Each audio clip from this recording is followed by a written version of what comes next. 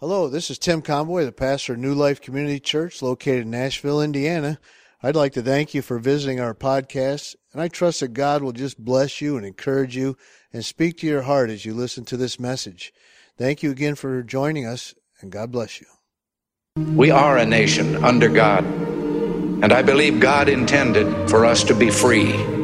We must realize that no arsenal or no weapon in the arsenals of the world is so formidable as the will and moral courage of free men and women. The price for this freedom at times has been high, but we have never been unwilling to pay that price. Those who say that we're in a time when there are no heroes, they just don't know where to look. The sloping hills of Arlington National Cemetery, with its row upon row of simple white markers bearing crosses or stars of David.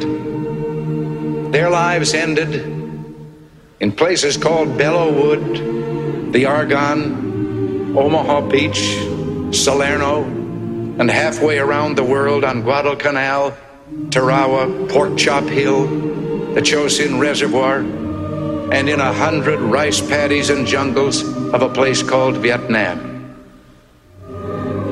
They add up to only a tiny fraction of the price that has been paid for our freedom.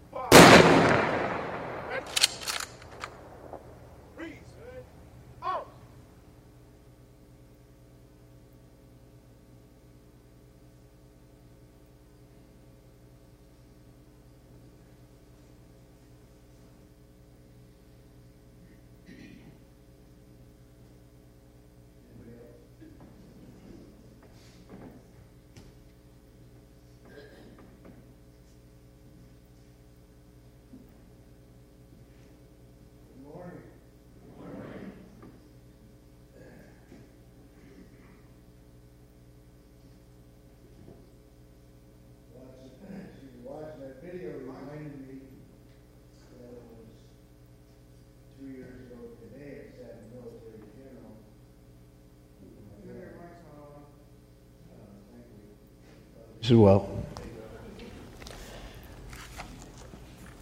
Seems to be the thing today. Not having a mic on. Now, 2 years ago today, my dad passed, and I just realized, wow, this is the day. I knew this weekend, but I forgot it was today, and so, yeah, it's all good. Nice weather we're having, huh? We're going to be in Acts chapter 11, and it's funny.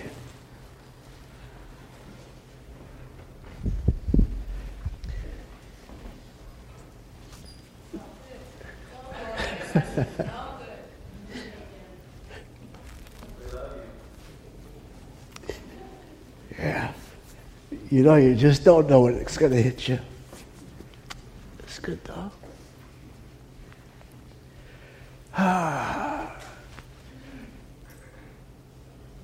Is that all right? I am too.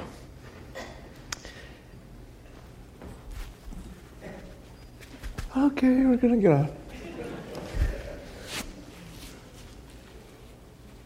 Yeah, I knew it was this day. I forgot it was Sunday. Then I'd be seeing that video. But, of course, when one of the greatest patriots, Ronald Reagan, spoke, we didn't have the war in Iraq or Afghanistan. And the countless soldiers, men and women we've lost during even his speeches there. But I appreciated that video, as well as the President Reagan's address. When I look for heroes, that's where they're at. Okay, we're going to be in Acts chapter 11. We're going to pick it up verse 19. How did Pastor Travis do last week? Did you do okay?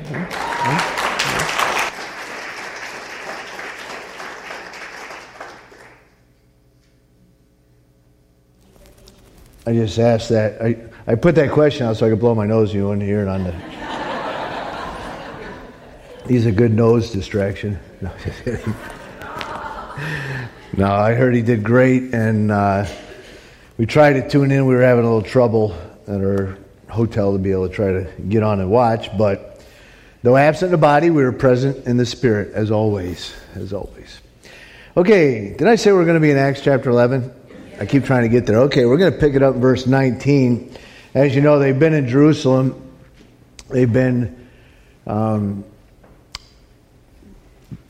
arguing, discussing, laying out the fact that Gentiles have now been brought into the church. And it now shifts gears from this discussion about Gentiles in Jerusalem. Now in verse 19, we're going to go 300 miles north into an area called Antioch. Scripture says, "Now those who were scattered after the persecution that arose over Stephen traveled as far as Phoenicia, Cyprus, and Antioch, preaching the word to no one but the Jews only." So remember, they don't realize the Gentile inclusion yet. But some of them were men from Cyprus and Cyrene. Cyrene is North Africa, modern-day Libya. Who, when they had come to Antioch, spoke to the Hellenists. The Hellenists were Greek-speaking Jews. And so they were Jewish, but they lived in their native language was Greek rather than Hebrew or Aramaic. And so they spoke to the Hellenists, preaching the Lord Jesus. And the hand of the Lord was with them. And a great number believed and turned to the Lord. It's always interesting when you see the word turned. That means they were facing away from the Lord, even in facing religion or facing trying to be a good person or keep 10 commandments. Whatever it was they were facing, when you get saved, you turn from wherever it was you're facing and you turn to the Lord. The word is repent. That's what the word repent means, to turn and change direction. So they believed and repented. They turned to the Lord. Then news of these things came to the ears of the church in Jerusalem. News travels fast. 300 miles, they finally hear it down in Jerusalem. And they sent out, this is our word apostle, and we're going to learn more of that next week. They sent out Barnabas to go as far as Antioch. And when he came, he had seen the grace of God. It's interesting to me. He didn't just hear about it, he saw it. He could see God's grace. The word is charis. He could see God's gifting, God's grace in the lives of these people. And he was glad and encouraged them all that they should, with purpose of heart, that they should continue with the Lord. For he was a good man, full of the Holy Spirit and of faith. And a great many people were added to the Lord. Then Barnabas departed to Tarsus to seek Paul. And when he had found him, he brought him to Antioch. So it was that for a whole year they assembled with the church and taught a great many people. And disciples were first called Christians in Antioch. So this is the first place we got our title, known as Christians. Father, add your blessing on your word. Just fill us with your grace, your power. We thank you for the memory of those who gave their lives that we might have our freedom. But Father, we cannot neglect the fact that the greatest life that was ever given was your Son's life, so that we may have our eternal freedom. And so, my Lord, I pray for those that are here today or listening over the internet that are not yet saved, have not yet surrendered, have not yet had a full knowledge that they know that they've been born again. I pray for their freedom. I know the price has been paid. I know it's been a great price of your dear Son. And so today I do pray that they will put their faith in your Son's death on the cross and his resurrection to give to them eternal life. And so, Father, just bless this day. Help us to understand your word. Help us to understand what we're reading and help us to apply it to our lives. Anoint me, Lord. Fill me by your Spirit and hide me behind the cross. And we'll be sure to give you all the praise and all the thanks. For it's in that name that really is above all names. It's in that name that spoke and created the whole universe. It's in that name that our bodies come under his authority. It's in whose name that every king on this earth will someday bend a knee. And it's in whose name that every tribe, every tongue, and every nation will someday bow. And it's in that holy name of Jesus we pray. And we all said, amen, amen, amen. My message this morning is moving beyond your boundaries. Now, technology and I, we like each other. However, we do have our difficulties.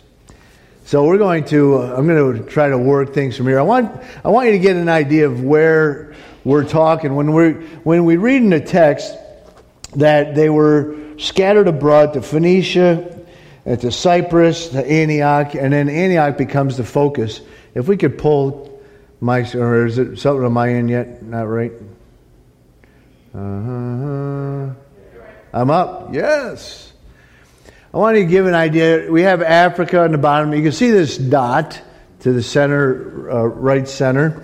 That is Antioch. You see the Mediterranean. I'm going to zoom in, and we're going to get a little better idea. I'm going to move it down so you can see it on your screen. All right, Lebanon. You notice this can be done on your computer, Google Earth. All right, you see, I'm trying to keep it where Jerusalem is still on your map. It's a little bit of a stretch. There we go. We're getting there. Yes. All right, so, and then Antioch, we'll see if we can get them both under. All right, now we can see it, all right? I pull it, we're out a little ways because I want you to see down on the very bottom, well, you see Antioch on the top, right? See it there? That's the red dot. On the very bottom of your screen is going to be Jerusalem. If you can see my cursor, that's Jerusalem right there, all right? See Jerusalem? It's almost straight north, about 300 miles. Here's what we miss oftentimes. We're reading the first part of the chapter. We're in where were we in the first half of the chapter? Starts with a J and sounds like Jerusalem. Good. We're in Jerusalem in verse 18. Then verse 19, we are in Antioch. We're 300 miles away. People do not travel that fast. It takes time to get where you're going.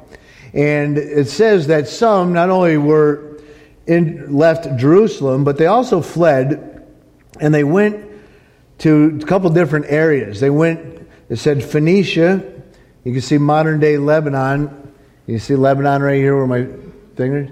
Modern day Lebanon is the coast of Lebanon. You have Tyre, Sidon, and then Beirut. That is right along the coast of Lebanon. That is the area known as Phoenicia. The Phoenicians actually would encircle the Mediterranean. So they'll be across North Africa, and they'll be up along the eastern coast of the Mediterranean. I think it's kind of funny because Phoenicia is a Greek word, it's a Greek term, which means purple people. Sometimes we have Phoenicians here, I see, once in a while. Depends what hairdo is going on. They extracted purple dye from crustaceans, and their hands are always purple. Their skin would be purple. So Phoenicia means purple people. And I don't know if they were purple people eaters, but that's what they were. They actually picked up the Babylonian belief system, which then will also be part of the Egyptian. Now, that island there to the left is Cyprus. This is where Barnabas, remember we met Barnabas back in chapter 5. Barnabas came from Cyprus. He was a Levite. He did not belong in Cyprus. He was a Levite. He was of the priestly tribe. He belonged in Israel. Whether he or his family moved to Cyprus, we don't know, but we do know that Barnabas left Cyprus, moved his residence back down to Israel, and then he's going to then leave and go north up into Antioch. So he is from the region of Cyprus, and you hear a lot about the Cypriots right now with the banking system and so forth, or at least you used to. Now, what I want to show you is when I zoom in, and it's hard to do on just flat pictures, so I wanted to actually use Google Earth where you could see it. I know you guys use this all the time at home, I'm sure. It's fun. You can even go Google Sky. You see where Antioch is there at the bottom of your screen? Right here? Can you see this, where my cursor is, this area right here? You see the mountains come down through this region, and right there is a pass. This pass is known as the gateway to the east. On the other side, this is all part of modern-day Turkey. On the other side of Turkey is Istanbul. And Istanbul is known as the gateway to the west. So if you were going to head west, you would pass through Istanbul. And, of course, Dwight, who used to live in Istanbul, probably saw a lot of traffic going through, heading to the west. So Istanbul is to the far west of Turkey. But if you were going from Turkey and you're going to head east, you would go down to this valley area just north of Antioch, just outside of Antioch. And I'm zooming in because, we look and we say, on a flat map, we're just like, oh, that's nice. We got a few mountains there. But I don't know if you can really tell the definition, but the terrain is quite treacherous to the north. And so I'm going to take my little guy here. I'm going to put him on the road heading to... it looks like I stuck him off the road a little bit. It's all right. On this route, I want you to see... Oh, I did stick him off the route, sorry. Ta-da. Did I drop him on the right road? There we are, East 91. On East 91 is the route that would take you through the mountains. He's just now approaching these mountains. So when they traveled out of this area, Antioch is known as the Christian portal. So in other words, all Christianity went out of this region, and what's that? God bless you.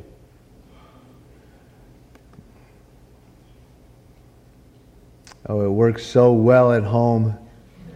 Actually, it worked well on the map. But I wanted you to see the terrain of where they walked through. Because even though Antioch is now going to become the springboard, the base of operation. This is where God is going to send Christianity through the Gentiles. As a matter of fact, it was so effective. These people are so effective in that area that they started calling them little anointed ones. Christ means anointed. And so they were known as little anointed ones, Christians. And it was such a tagline to them because of their lifestyle. They could see the grace of God, the power of God in their life. They said, man, these guys are little anointed ones. And that name, that title, stuck in such a way that thousands of years later, here we are today, known as little anointed ones. Now the question is, do we just bear the title or do we bear the lifestyle as well? As little anointed ones. That's what we are called to do and to be. Now, I'm going to, if you were Barnabas, remember Barnabas is going to travel up to Antioch, and he is going to be there for a short time, and then he's going to go get Paul. Where is Paul at? No? Tarsus, Turkey. Remember in the text, he went to Tarsus to get Paul. If you could see I want you to see exactly what he had to do to get there. All right. So do you see what he does? He goes north from Antioch, cuts across that mountain pass, and then he goes along the shore, and then Tarsus is over to the left side of center map. Now, it only takes just under 3 hours to get there. Oh, I'm sorry, that's by car. If you were to take Route 91, you could be there in 3 hours. If you were to walk this route and it kept a steady pace, it would take you 46 hours. So when we read about Barnabas went and got Saul at Tarsus, this is at least a 2-day walk. And it's not like there were the highways to walk and the sidewalks. I mean, he had to be committed to walk on treacherous roads and where you didn't have pit stops along the way in restaurants and all this necessarily. I mean, this was a rugged journey to get up and then up and over this pass and then back down to the next town, which is along the shore.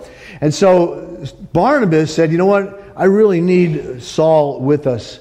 I'm going to go get him. So he takes a 2-day journey there. He'll spend time looking for Saul, and then he's going to talk Saul into taking a 2-day hike back with him to head back to Tarsus or to Antioch. Now, if you think that hike is interesting, I don't know, did anyone think that hike was interesting? If you were to travel today, well, let's back up. When they went to Antioch, they left from Jerusalem. You see the bottom of the curve, Israel's to the right of the Mediterranean. It's approximately 300 miles north. You remember, they headed north, they got up to Damascus, and Saul was threatening, and he's going to murder these guys. So he gets letters from a priest, and he heads up to Damascus, the capital of modern-day Syria. And so he gets about 120 miles north of Jerusalem, as far as Damascus. He gets saved. The Lord converts him, changes his life, and then he stops at that point. But you got to remember, Christians have been fleeing now because time-wise, we're about 13 to 15 years into the church existence. Since the day of Pentecost, about 15 years have passed by. And during this time period, these people have been uprooted because of the persecution of Stephen, because of Saul, and they started fleeing.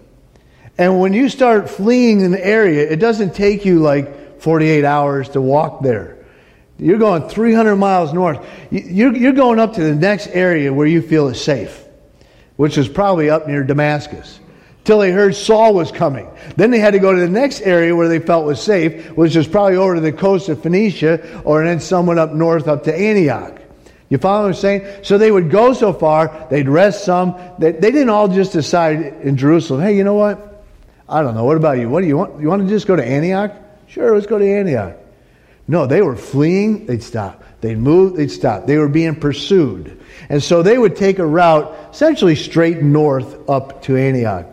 Now, how long do you think it would take to get from Antioch to Jerusalem?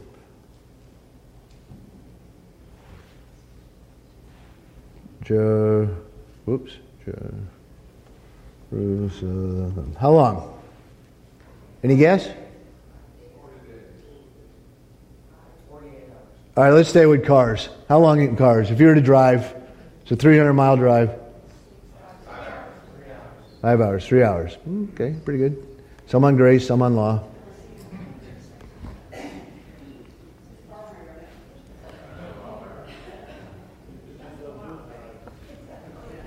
Now, this is not your wife giving you directions. Just teasing. If you were in Antioch today and you wanted to drive to Jerusalem, it would take you 46 hours by car. You cannot drive. In other words, you can't get there from here.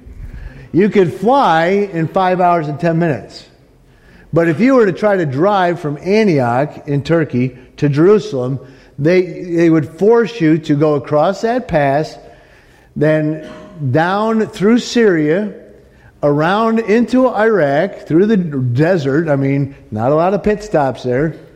Then back down all the ways around Jordan, through northern Saudi Arabia. You would then cut through the desert of Saudi Arabia.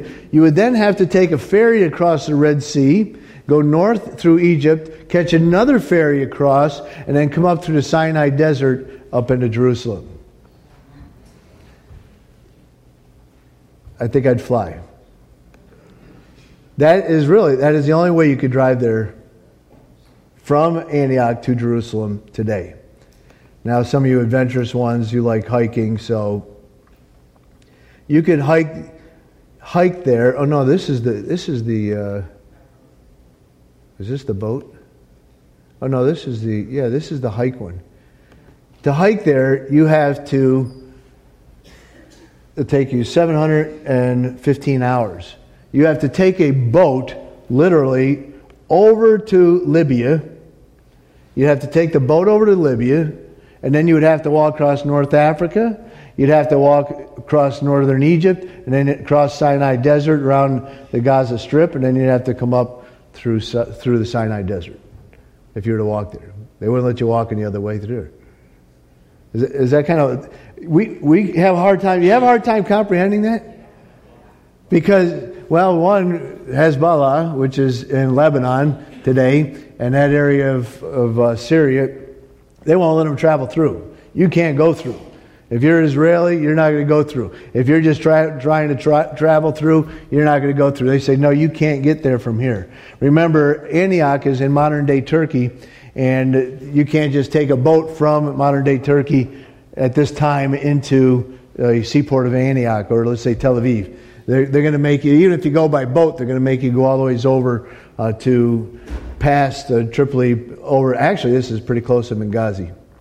So it's kind of interesting when you see on the map, at least in my opinion, when you start seeing on the map what we're talking about when we talk about traveling in our text from one area to the next. And now, it was much easier, if we can use that term back in those days, to travel from the south. There's Damascus right on the bottom, straight north to Homs, and straight up to modern-day Antioch. Now, what you can't see, that red dot of Antioch, if you go due east, approximately 40 miles, there's a city called Aleppo. Anybody ever heard of Aleppo? So a lot of battles are going on today. And so the fighting that's going on there in Aleppo and there in that region. We could take it off our screen there. I wanted you to see this because I wanted you to realize that the strategic location and what God is doing and where God is placing them. And many of the Christians that went up there started churches there, are there today for a limited time. especially if you go anywhere east of there into Aleppo, because of ISIS and so forth and the battles, many of the Christians that are left there, the actual strategic launch pad of Christianity is getting wiped out. I mean, it's been getting wiped out. That region, that whole area and that whole region where the Gentiles heard the gospel from is the area that's under attack. So this is the launch pad. I want you to see it because this is going to be very important in chapters to come. And everything's going to seem to happen in Antioch. The time schedule is around 45 to 47 AD. In about 25 years, Jerusalem is going to get wiped out. Temple's going to be destroyed. Christians and Jews will be crucified all up and down all the streets. All the Roman roads will be layered, just row after row after row of crosses with people hanging on them when the Romans come down. But right now, at this point in history, God is moving the church body, these believers, and He's moving them up out of, if you will, harm's way, up into Antioch. And Antioch is going to become this launch pad. You say, well, why did they get away with this? Why were they allowed to continue to travel and move up here? And the reason is because Claudius Caesar, who was a Caesar at the time, and you'll learn in verse 48, while he was Caesar, guess what Caesar was busy doing at this time in our text? It's not in our text, but guess what he was doing in the world? Guess what he was doing as he expanded the Roman Empire? Guess where he was trying to expand it? That's right, Britain. For whoever's thought it. He is with his troops and navy. He's way over in the British Isles. At this time, he's trying to take modern day Britain. At this time, he's trying to take the Scotland and Ireland, bless the Lord, and he's trying to take this whole area. So that Rome's over here. Well, let's say as you're looking, Rome's over here, beating up the modern day Brits in that area. While over here, God is doing a work, moving His people, moving the launch pad out of harm's way, if you will. So the Christians back home, this Jewish religious group that he hears of, is simply an annoyance to him right now. It's like, I can't be bothered with those guys. Don't you know I'm trying to conquer Britain? If I don't conquer Britain, they'll conquer the world. Well, we won't go there. But so the Roman Empire is going always up into Britain at this time. They're going to go way up north into modern day Russia. I mean, all of Europe's going to be coming under Roman rule. But right now, what God is doing is moving His people down here and out of Jerusalem, which will soon be in harm's way, up into Antioch. The climate. Just a little heads up, the climate at this time in AD 46, AD 47, a great famine will hit Israel. Israel will be under famine. There won't be any food. There are people going to be out of work. There's going to be a lot of difficulty, not only to the Christians, but to the non-Christians in that area. And so we'll see by the end of the chapter that there is going to be relief sent to them. Now, as far as the church setting, I'm laying all this stuff out because it's important for us to understand all the components that are going on. Two major things have happened in the church now in the past 13 to 15 years. One, well, let's say three. The church was started the day of Pentecost. But the second major thing was a persecution led by the Jewish leaders through Saul to go after Stephen. This verse 19 will cite the event around Stephen and what took place there with the scattering and the persecution. The second major thing that's going to take place is the Gentiles are now being introduced to the church. So before the base of operation is moved, Israel, Jerusalem, recognizes the Gentiles in Caesarea, Cornelius. Gentiles are part of the body. They're baptized by the Holy Spirit. They receive the same gift as we did, Barnabas says, or Peter says. So they recognize this. Now, they recognize it reluctantly. They're not all yay, yay, yay for the Gentiles. But at least right now it's established. They say, okay, we see therein God's work in there. Up in Antioch, word hasn't got there yet. As far as they know, the gospel is only to the Jews. They've only preached to the Jews. In Antioch, they have found hundreds and hundreds of Jews living up there. And they gave the gospel to them. And hundreds of Jews have been saved. As a matter of fact, you'll see the word great, a great number used at least 3 times in our text. And it'll be 3 different words for great in our text. Great as in poly, multiple. Great as in numerical. Great as in mega. And so here goes Antioch starting the first mega church. No, it's not the first. It's about the 3rd or 4th. But there was a mega group of people getting saved. Now, you say, okay, Pastor, you just like history. You just like these things and what's going on. I don't tell you this just so that you could have a bunch of worthless facts that you won't use. I mean, I have a lot of that in my head if you ever need any. I do. I have a lot of worthless information. I tell you this because I want you to realize that these are real people in a real time setting. And there was real things going on around them, geopolitical, and the government of Rome and what they were doing and what the religious leaders were doing. But what strikes me the most when I look at this is that Antioch, this little city at the time of Antioch, now modern day in modern day Turkey, will become that springboard. It will become the strategic location. But what strikes me the most out of all this text that I'm reading is that it was established as the launch pad, but not by the 12 apostles. The 12 apostles did not establish the church at Antioch. They went up and helped it. Barnabas will go up. Paul, the 13th apostle, if you will, the apostle of Gentiles, is going to come over and help them. But they're not the ones that started it. Everyday people like you and I, everyday Christians, went up to this area that were so anointed by God, so on fire for God, so determined by God, that they went up there and they said, you know what? We are going to do the same thing here that just got us kicked out of down there. You follow me? You know why they're in Antioch? Say that 3 times fast. You know why they're in Antioch? Because they've been hunted. Because they're being pursued. You know, you and I, we can look at this and we can say, well, it's good to move beyond our borders. It's good to expand our borders. It's good to think outside the box. But oftentimes we forget what put us outside the box. What caused us to expand our borders? Let me tell you what does not cause you and I to step out of our comfort zone. Let me tell you what causes us not to step outside of our borders. And by the way, by borders, I mean anything that hems you in. What in your life is hemming you in? What is a fence around you? What is it that you just can't seem to get beyond? Maybe it's past memories of something that have become a border to you and a blockade to you. Maybe it's your job situation. Maybe it's your finances. Maybe it's relationships. Maybe there's something in your life that has become a border, a line of demarcation that says, this is how far you're going to go, and you stay within that box. But yet, you don't really want to stay within that box at times. Sometimes you want to step beyond it and expand those borders.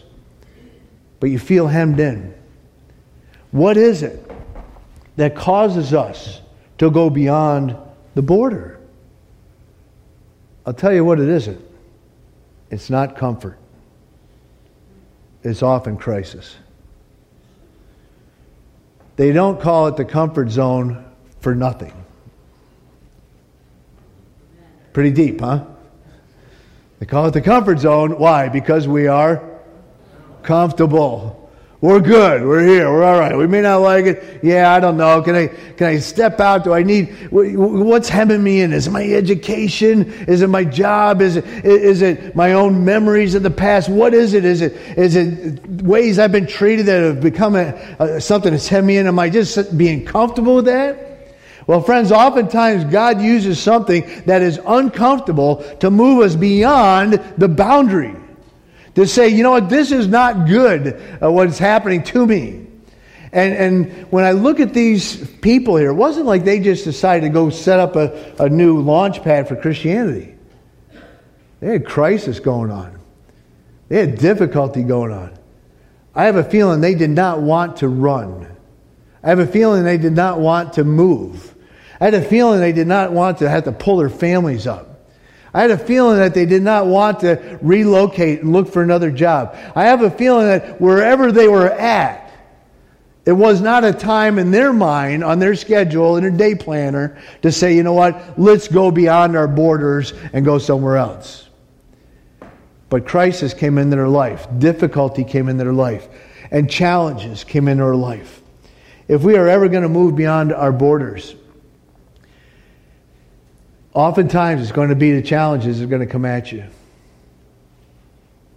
It's going to be a difficulty. It may be financial. You may lose everything. You may lose a job. You thought, wow, I never dreamed I was going to lose that job. You may lose a spouse and you never dreamed you'd be in this place in life. You may have been in this box so long that you don't ever even plan on getting out of this box.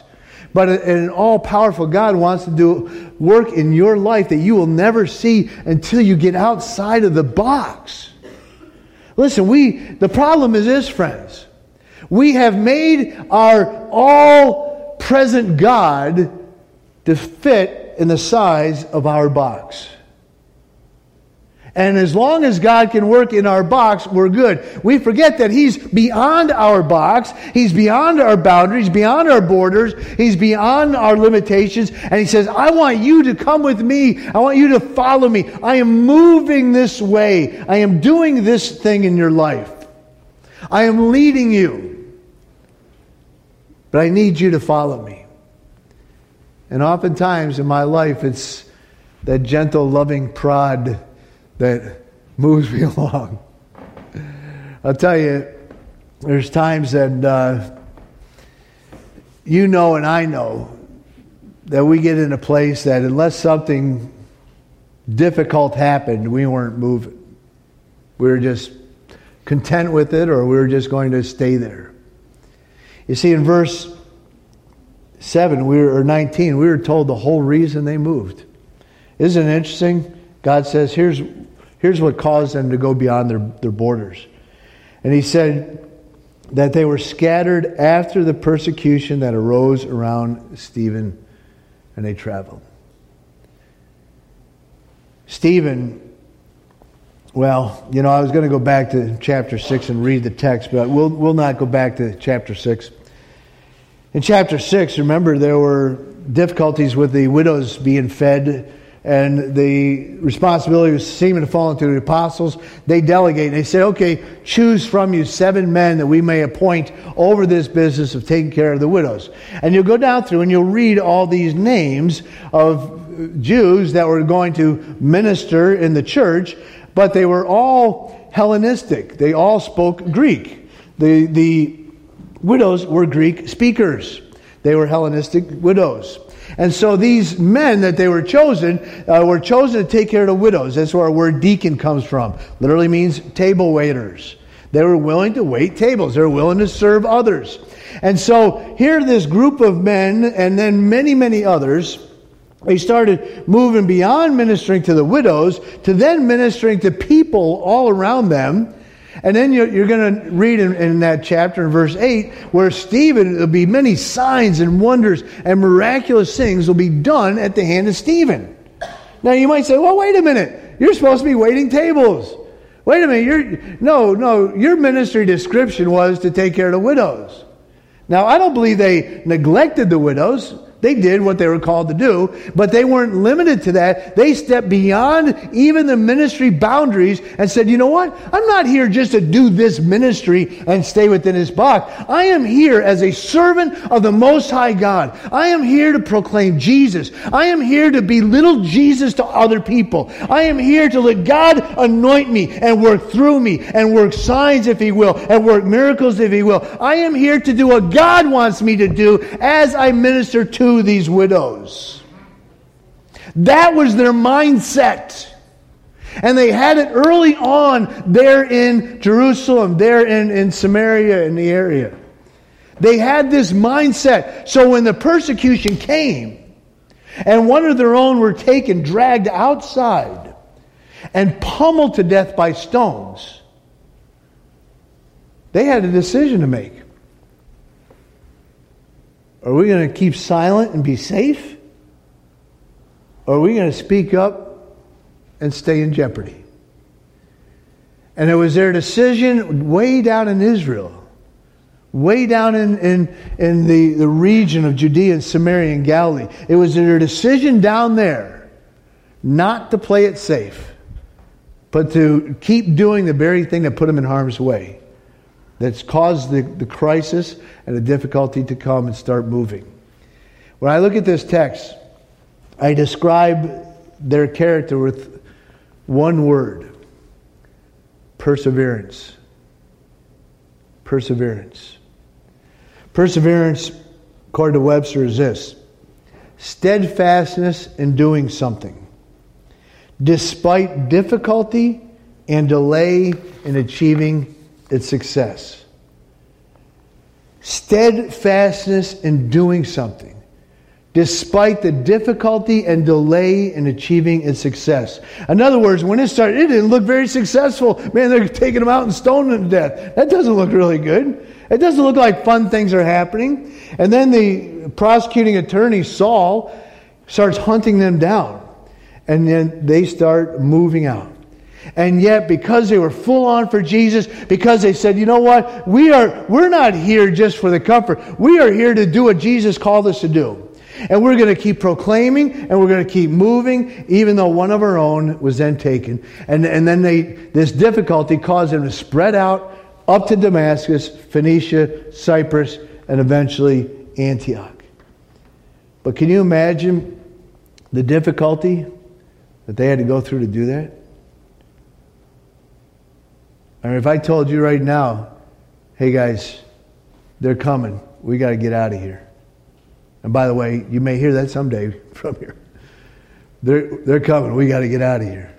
We got to start spreading out. There may be persecution. There will be persecution. The closer we get to the Lord's return, there will be, and there already is starting persecution. We're not seeing it as much. Our persecution to us is being called names, being looked over for a job promotion.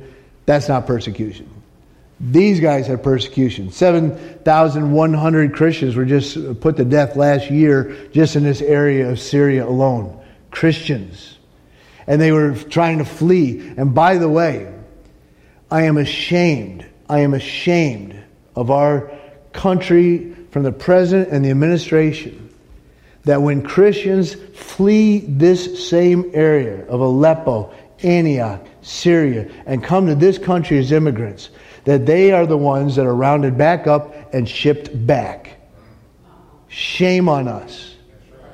They are sending the Christians back into the Kurds back that are believers. They're sending the Christians from this whole area. Any Christian that wants to immigrate here, they're getting rounded up. And I've seen it, I've read it, I've researched it. It's not just the fable thing. And when they get rounded up, they say, no, this is not religious asylum. And they send them back. And yet they're the ones that are getting their heads lobbed off by ISIS. They should be religious asylum. It's more than just political. Let me tell you, to them, there is no difference between political and religious asylum. Between the political and religious system, there's no difference to them. It's all one and the same. And so shame on us. Shame on our president. And shame on the administration. I just say that. Well,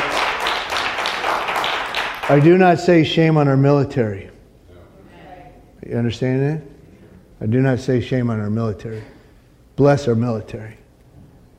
But shame on the fact that Christians getting thrown right back into the very thing that the ISIS and others are after. And you just see thousands and hundreds of thousands that are being displaced and killed over there every day in the area where Christianity even got its name. That was a sidebar. But it's the truth, right? But could you imagine running because you wouldn't keep silent? Because you chose to persevere even through the difficulty? Because you said, you know what? God's called me to do something that's greater, and I'm not going to give up. And I'm not going to go back. And these were everyday people. They were not the 12 apostles. They were not super Christians, if you will, in the namesake. They were not big name evangelists that traveled up here. You know who these guys were? They were babes in Christ. We're talking somebody who's only years, months in the Lord. Very new, early on believers. Babes in Christ that refused to give up, refused to give in, and refused to go back. Despite the difficulties, despite the delays, and today Antioch became the launch pad to all of Christianity throughout the Gentile nation because of them today. And that's why we're told in Hebrews 1, the second half of that verse, that we are to run the race with perseverance, with endurance. Run it. The race that is set before us. You and I have a race set before us. And God calls us to run it. And to run it with perseverance. And perseverance means you run it. And when it's difficult to run, you run it when there's delays and it doesn't seem like it's happening when it should. You just stay the course and you just keep going. Because friends, some of you are praying for things and it has not happened yet. Will you give up or are you going to still persevere? Some of you have been waiting for God to move and He has not moved yet. And you wonder, well, He's not going to do this, so we give up. And I believe with all my heart, we give up moments before the miracle arrives. I believe that. We give up moments before because our perseverance level has been lessened. We live in a soft culture. We live in a soft culture. We live in a soft Christian culture. We live in a culture where the church is getting so apostate out there that anything and everything goes. Couldn't believe it. I saw a picture of the naked cowboy that plays guitar in his underwear on the platform with the pastors at Hillsong in his attire playing his guitar in New York. What in the world's happening? What's happening? We have so diluted and watered down Christianity that kind of nonsense is okay? Listen, that's nonsense. It's no wonder those of other religious groups look at us and say, those guys are crazy. A lot of times because the church at large acts crazy. And we have no internal biblical convictions anymore. And we don't want to persevere and we don't want to stand in the truth. And we want to cave and we want to get soft and we want to be politically correct. Listen, I don't care if I'm PC. I want to be BC. I want to be biblically correct. Amen? That's perseverance. Don't get perseverance mixed up with stubbornness. Some think they're persevering because they're stubborn. No. Stubbornness is a refusal to change one's attitude or position, even in the face of facts or reason. That's stubbornness. Perseverance is refusal to change in spite of difficulties and delays. You see a difference? Stubbornness is hooked to pride. Perseverance is hooked to belief. You believe something with all your heart. They say, you know what? They said, I believe that Jesus Christ is worth proclaiming. Even if they chase me out of Jerusalem, out of Israel, out of Damascus, out of the Phoenicia, out of Antioch, I believe Jesus Christ is worth pursuing. And I will keep pursuing Him.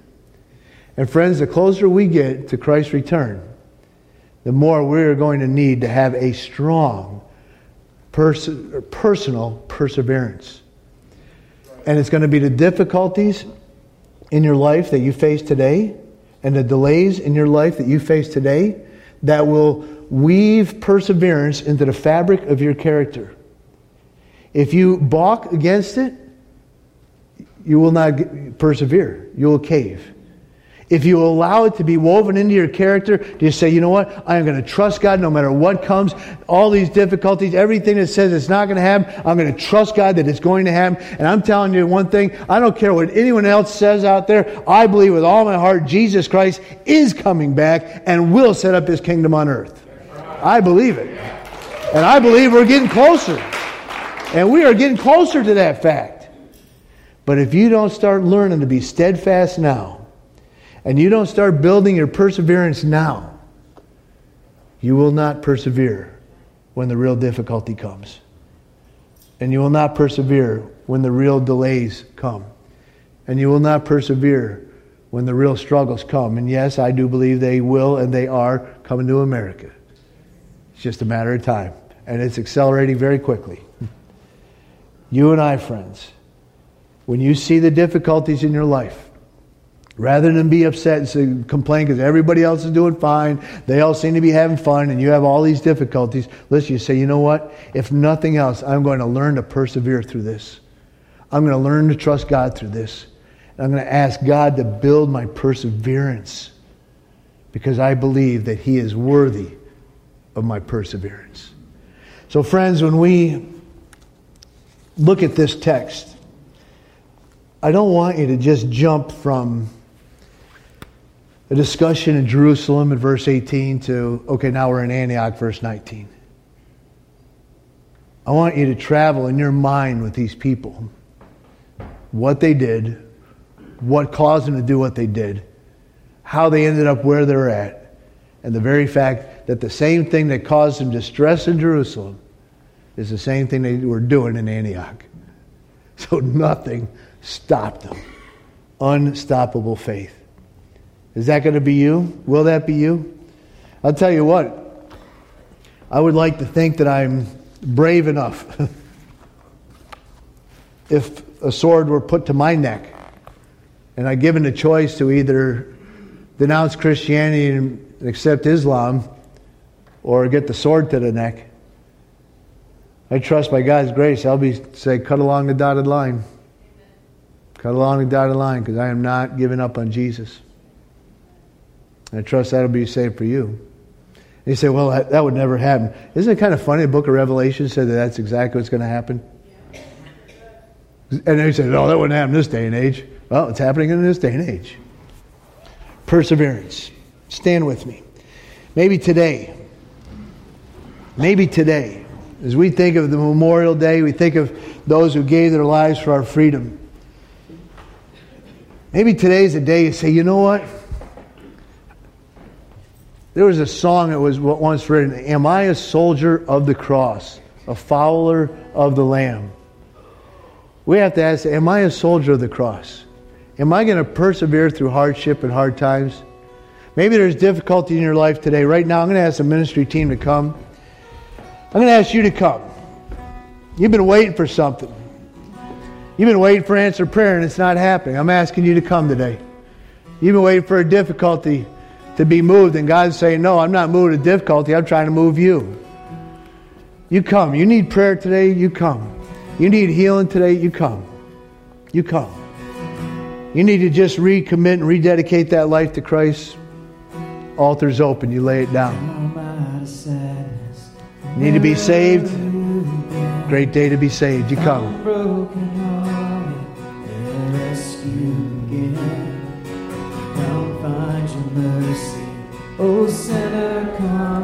God's calling you today. You come. As others are coming, you come. Make that commitment. Make that perseverance decision today. Today's the day. Drawing that line in the sand.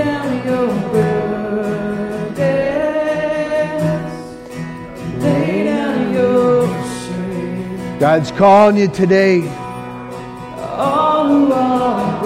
What is hemming you in? Something is in somebody's way today. You got to deal with it. You come.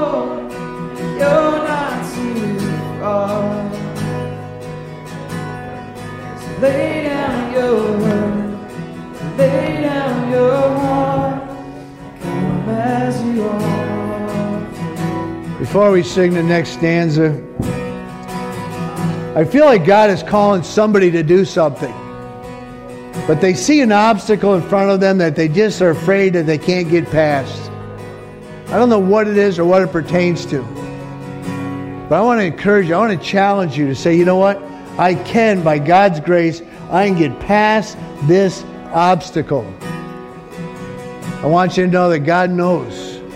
He's calling you today. Today's the day. You know if it's there. You know right now if in your mind you're battling that.